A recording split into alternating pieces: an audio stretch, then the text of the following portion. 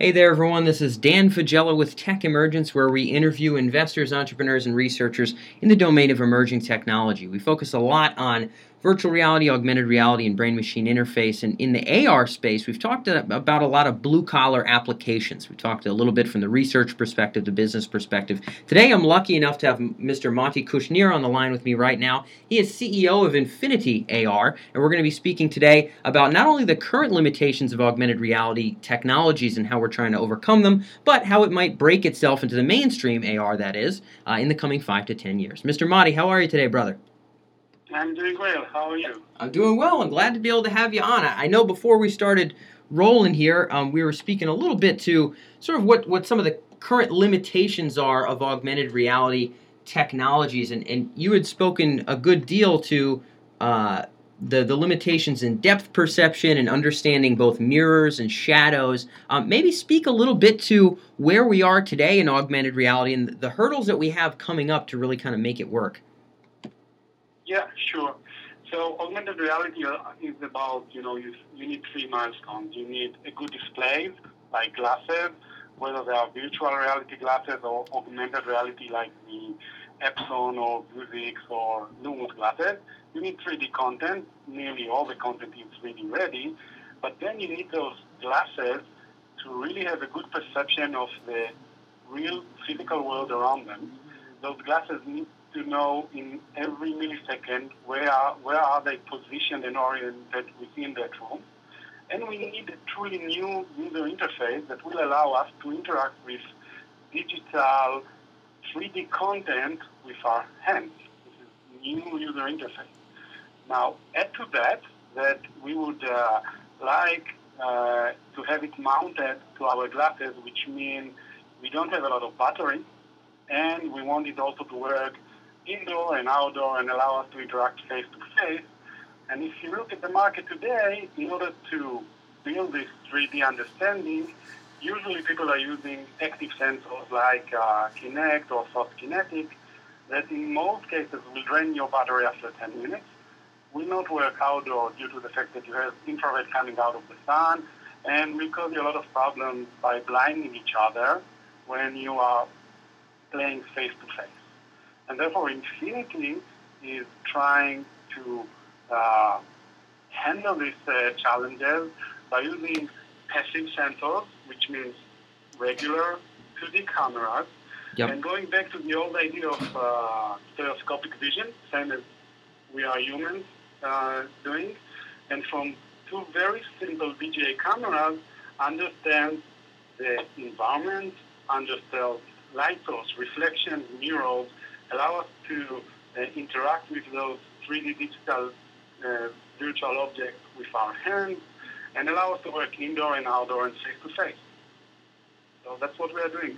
Got it. And in terms of what the current limitations are of, let's say, most augmented reality displays, so we're just talking about the clear screen on somebody's face, for example. An emphasis of your work now, as well as what some other companies are up to, and I know there's a lot of folks that are working on kind of sensing in 3 dimensions. There's an issue around kind of being able to perceive depth and understand shadow and understand light and things along those lines. I've seen interesting videos with companies that are working on being able to, let's say, put a augmented piece of furniture somewhere in your living room, and you can move it around in the different areas of your floor, and it can sort of detect where the floor is, and it can place it behind objects so you can't see it behind certain objects, or in front of objects so it displays in front. So that's one application for sort of placing a machinery equipment or furniture or something like that, and kind of portraying that into the real world. Where else is 3D and depth perception and understanding of light and shadows, where else does that play an important role in augmented reality? Where else are the applications there? Okay, so due to the fact that we are all living in a 3D world, we are so used that everything behaves according to the law of physics, right? So if I'm now adding something to the table in front of me, some physical object, I expect the shadow to look the same as the other object that's standing nearby, okay? If I will now throw an object and it falls behind my table, I do not expect to see it, right? And if something, I will push it on the table, I expect it to fall when you reach at the end. If I'm now, reaching out to my glasses that are on the table, I expect my hand to cover the glasses so I won't see them, right?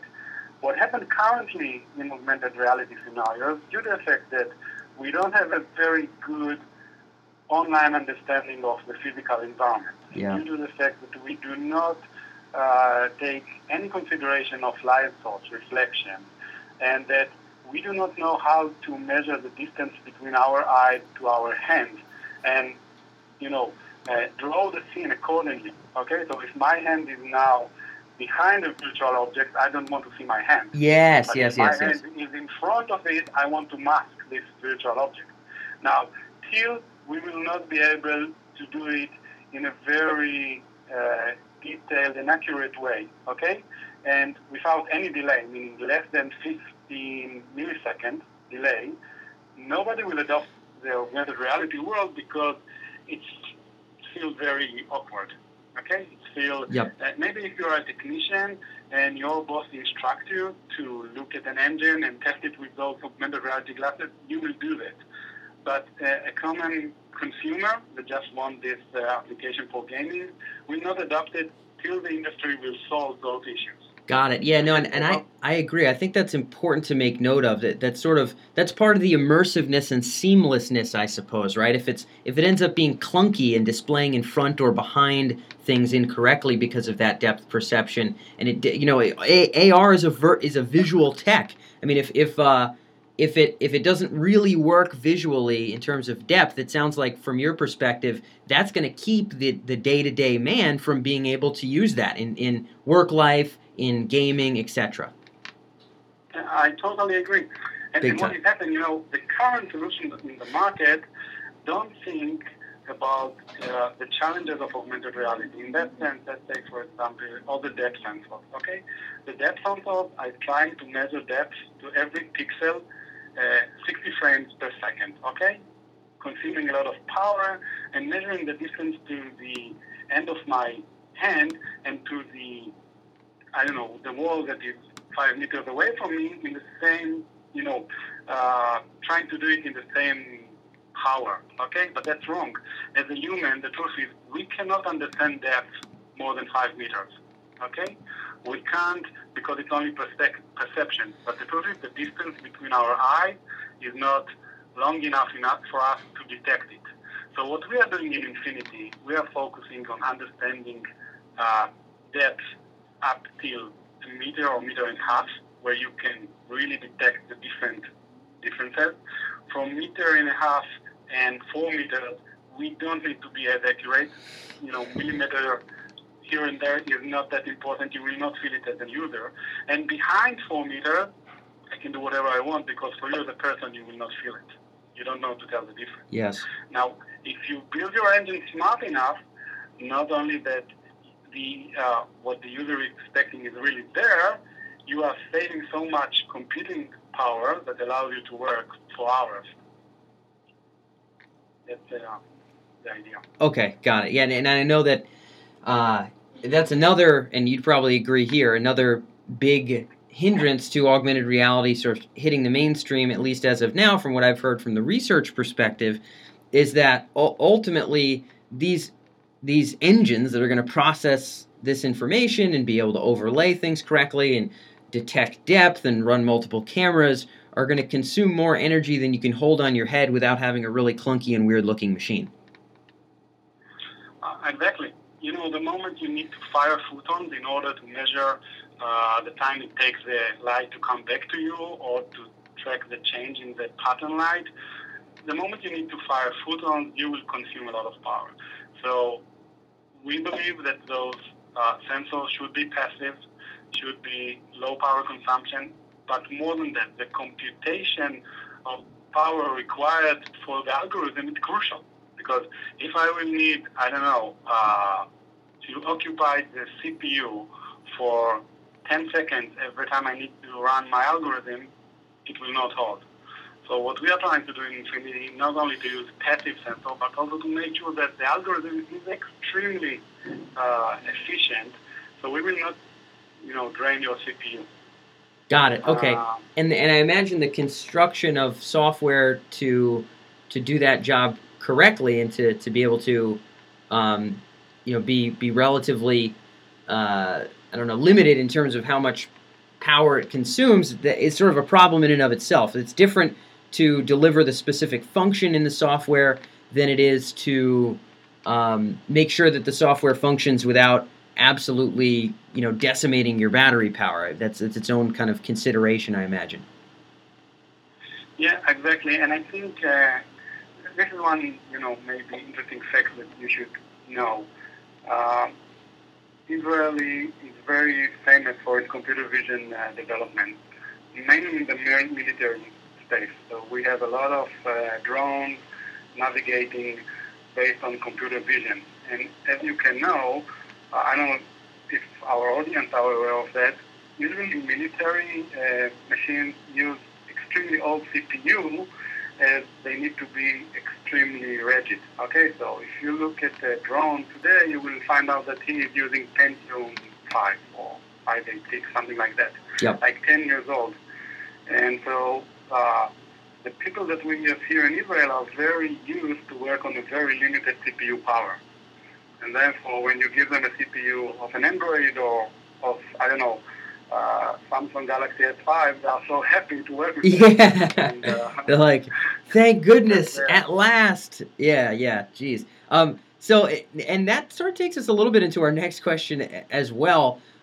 We spoke a bit here about some of the current limitations of AR, both technically in terms of the actual, hardware, software, and then also the hindrances to adoption. In terms of adoption, in the coming 5 to 10 years, I know you guys are working on applications in gaming. You're working on applications in sort of blue collar and industrial work, and there's a lot of applications to an open software sort of like yours. In terms of where you think augmented reality will make a break into the mainstream in the coming 5 to 10 years, do you think it'll be in gaming? Do you think it'll be in blue collar work, as we're seeing so much of? Do you think it'll be somewhere else, personal productivity? Where do you finally see AR making it into day-to-day life? So I think the first one to adopt them will be companies who are willing to pay a lot of money in order to make sure that no mistakes are being carried out. For example, if I have a technician that is working on assembling an engine for an airplane, I want to make sure that he is doing no mistakes. And for that matter, paying additional $2,000, $3,000 of worth of equipment like the glasses and investing in building the right software that will track the engine and the movements of the technician will not bother me as long as I know that he's doing the right procedure, right? So Yep. I'm sure augmented reality will start there. Okay, so you think that'll be the strongest initial use case for AR really kind of making it into the day-to-day world? Yeah, I'm sure. And then when we will feel comfortable with that, I think we will see medical applications. Think about operation room. Okay. Yep. When you have the surgeon in a long operation, usually the surgeon spends something like 20 to 30% of his time not operating, but rather looking at the computer, taking the data. Yeah. Think about him just standing over the patient, get all the information he needs. He can control the flow of information by his hand, so we don't need to wash it all the time, right? And so he can save up to 25% of the operation time. So I think it will be there. And as for gaming, I think we will start to see gaming applications that are embedded on the physical reality first through what we call virtual reality head-mounted displays like Oculus. We will mount to the Oculus 2 stereoscopic cameras. We'll get a good sense of the physical world and start playing over there. And once the see-through displays will be good enough and the delay will be reduced significantly, then we will move to casual gaming or maybe, box gaming like Monopoly and chess and so on. And then once again, when we'll be ready, I guess in 4 to 5 years from today, first shooter gaming and strategy gaming will take control. Once Yeah. again, we need to remember gaming is the most demanding part of our industry. Yeah, Will not will not endure any delays. Will not. Yes, no, exactly, yeah, right. If you're playing real time and you have to win, of course, that sort of forces the technology to the next level, and Oculus is a great example thereof. Of course, the ramifications go beyond, leveling up your orc mage, but but that's sort of what's going to push the tech forward because there's a lot of people with wallets that are into that kind of thing. So, in terms of before we go into AR for gaming, which will be my last question here as we sort of wrap the interview, in terms of medical applications, I knew you talked about sort of the heavy equipment and that classic kind of blue collar augmented application that seems to in general be the trajectory of this domain in terms of a B2B application. Who do you see doing good work here in medical? What are companies or technologies that are sort of moving forward in that department? A lot of the time, we get great ideas for other people to Google or look up, and I'm sure the folks at home are interested in the people that are really moving medical forward in AR. Who do you think is kind of good at doing a good job there? Well, I'm not sure I have enough perspective on this specific domain. I can tell you that what we currently see are the giants of the industry trying to understand, all of them have machines that can scan your body and generate good 3D understanding of different issues. And all of them are now trying to see what they can do with this 3D data and checking different scenarios. Some of them are for teaching. Some of them are for training and preparing for the operation. But I cannot name a specific company per se. Okay, but you do believe that medical, in addition to the classic sort of, working on the jet engine, that medical will be a domain where AR will have a strong forward kind of movement in the professional world in the coming 5 to 10 years. It's right up there for you in terms of real, tangible mainstreaming of AR. Yes, it is so clear that. Got it. Okay, fantastic. At an MRI, but in real 3D, that you can control the model moving. See different slicers. It's like a new way for the doctor to understand the big time 3D model of the patient. Yeah, and I've heard it said like this, and I think it's pretty interesting. I've heard people say, augmented reality is going to be really it's good because it can display a checklist, it can overlay important information, and help people work on really expensive or important equipment. And that's in sort of the jet engine example. But when you think about it, wouldn't it be great? Isn't the equipment of the human body, somebody going in for surgery, brain surgery, heart surgery, whatever it might be, isn't that sort of important equipment as well? And it does make a good argument. You can see how a lot of the same technological developments, the same capabilities, at least on some level, would facilitate work in both. So it's interesting to see that you see the analogy there and see both of those as important domains of moving forward. When I hear gaming, Mati, for the most part, I think virtual reality. I think Oculus Rift, I think, the shoot 'em games and all that kind of stuff. How do you see augmented reality playing a role in gaming? You and I had talked about an example where two people are looking through clear glasses and they're moving, and they're able to play chess on a flat surface, on a non-existent chessboard in augmented reality, but on a real surface. Where do you see gaming and AR actually integrating and moving forward? I always think virtual, but I'm interested in your thoughts. Okay, this infinity was established because, I was playing chess with my little boy, and then his neighbor came in, and I, invited him for some PlayStation game, okay? Yep. So the boy just looked at me, looked at his neighbor, ditched me, and went to play on the PlayStation. And I was looking at those two little men standing one near each other, and one in front of each other, and playing, in front of the screen. And I thought to myself, I got my first Atari 35 years ago, and I was playing the same way, right? Something is extremely wrong here. How can we move the gaming experience to what it should be, interaction between humans, right? Yeah. A screen in between. So that's how Infinity AR started. Now, I think virtual reality is a step towards augmented reality. when I am disconnected from the world, okay, that means I cannot move, I cannot run, I need to sit somewhere, right? Yep. Because as I am disconnected from the world, I can stumble, hit a table, I don't know, fall over a chair.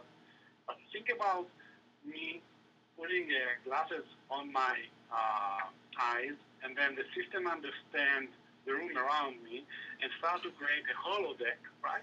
Right? Yep. Around me. So overlaying, I don't know, think about car racing, Mario Kart kind of a game, but instead of me and my friend looking at the TV, he's standing in front of me and the cart is running across the room, right? Moving on top of the sofa, under the table, and doing stuff like that.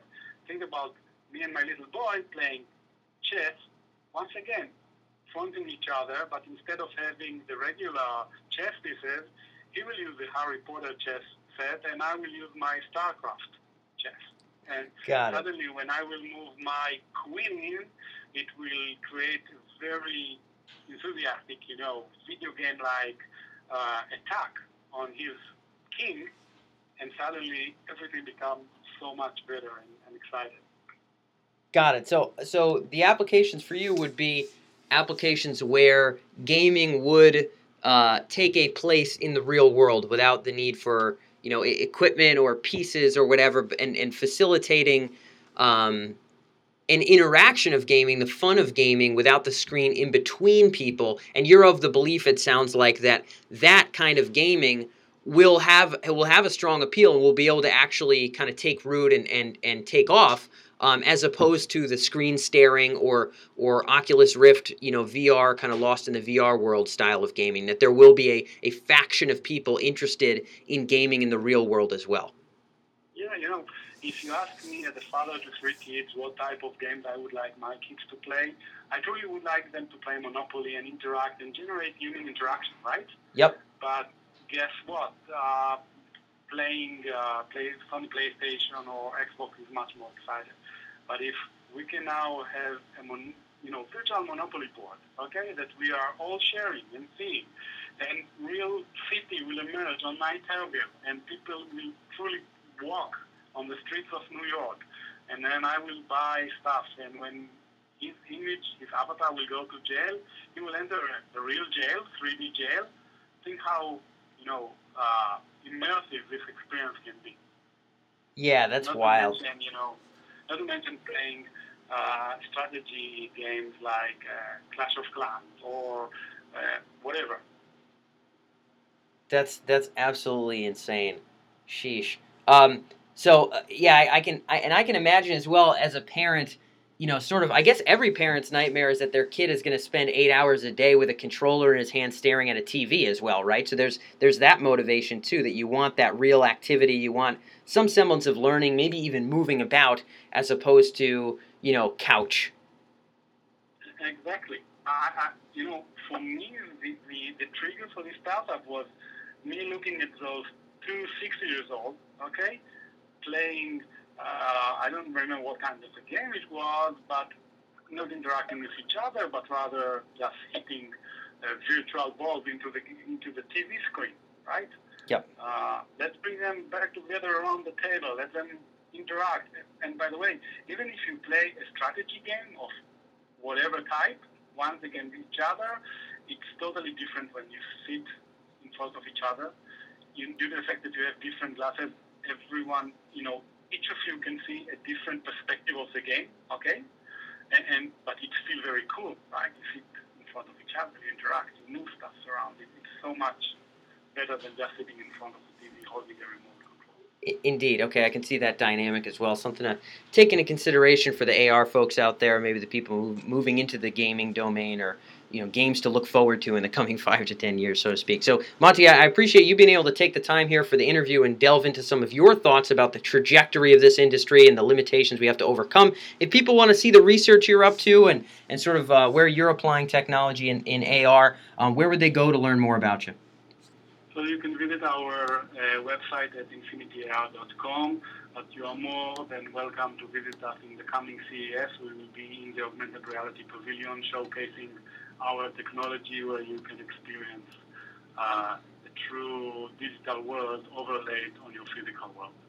Got it. Very cool. Okay, Monty, thank you again very much for taking the time here at Tech Emergence. Thank you. Hey, thanks for tuning in, guys. If you're an entrepreneur or a future thinker with an interest in businesses, transitions, or technologies that have the potential to alter human potential, then make sure you check out techemergence.com. It's our main blog site where you can see all of our other interviews with top startup leaders, entrepreneurship experts, and folks in the domain of technology, cutting-edge emerging technology. If you have a particular interest in how technology can affect the future of human consciousness and our conscious experience, then be sure to also check out sentientpotential.com. There we explore a lot of the ethical considerations and really serious moral matters of emerging technologies, in addition to interviews with great philosophers and technology experts of our day. More than anything else, always feel free to reach out. If you can find us via email, you can reach out to us there or whatever other way. Find us on the blog. Be sure to drop comments. We believe that the serious conversation about the future is not only open-minded, but also interdisciplinary and multifaceted. So we'd like nothing more than to be able to glean your ideas as well. So with that being said, with the best of intentions for a brilliant future, this is Dan Faggella signing off. And we'll see you next week.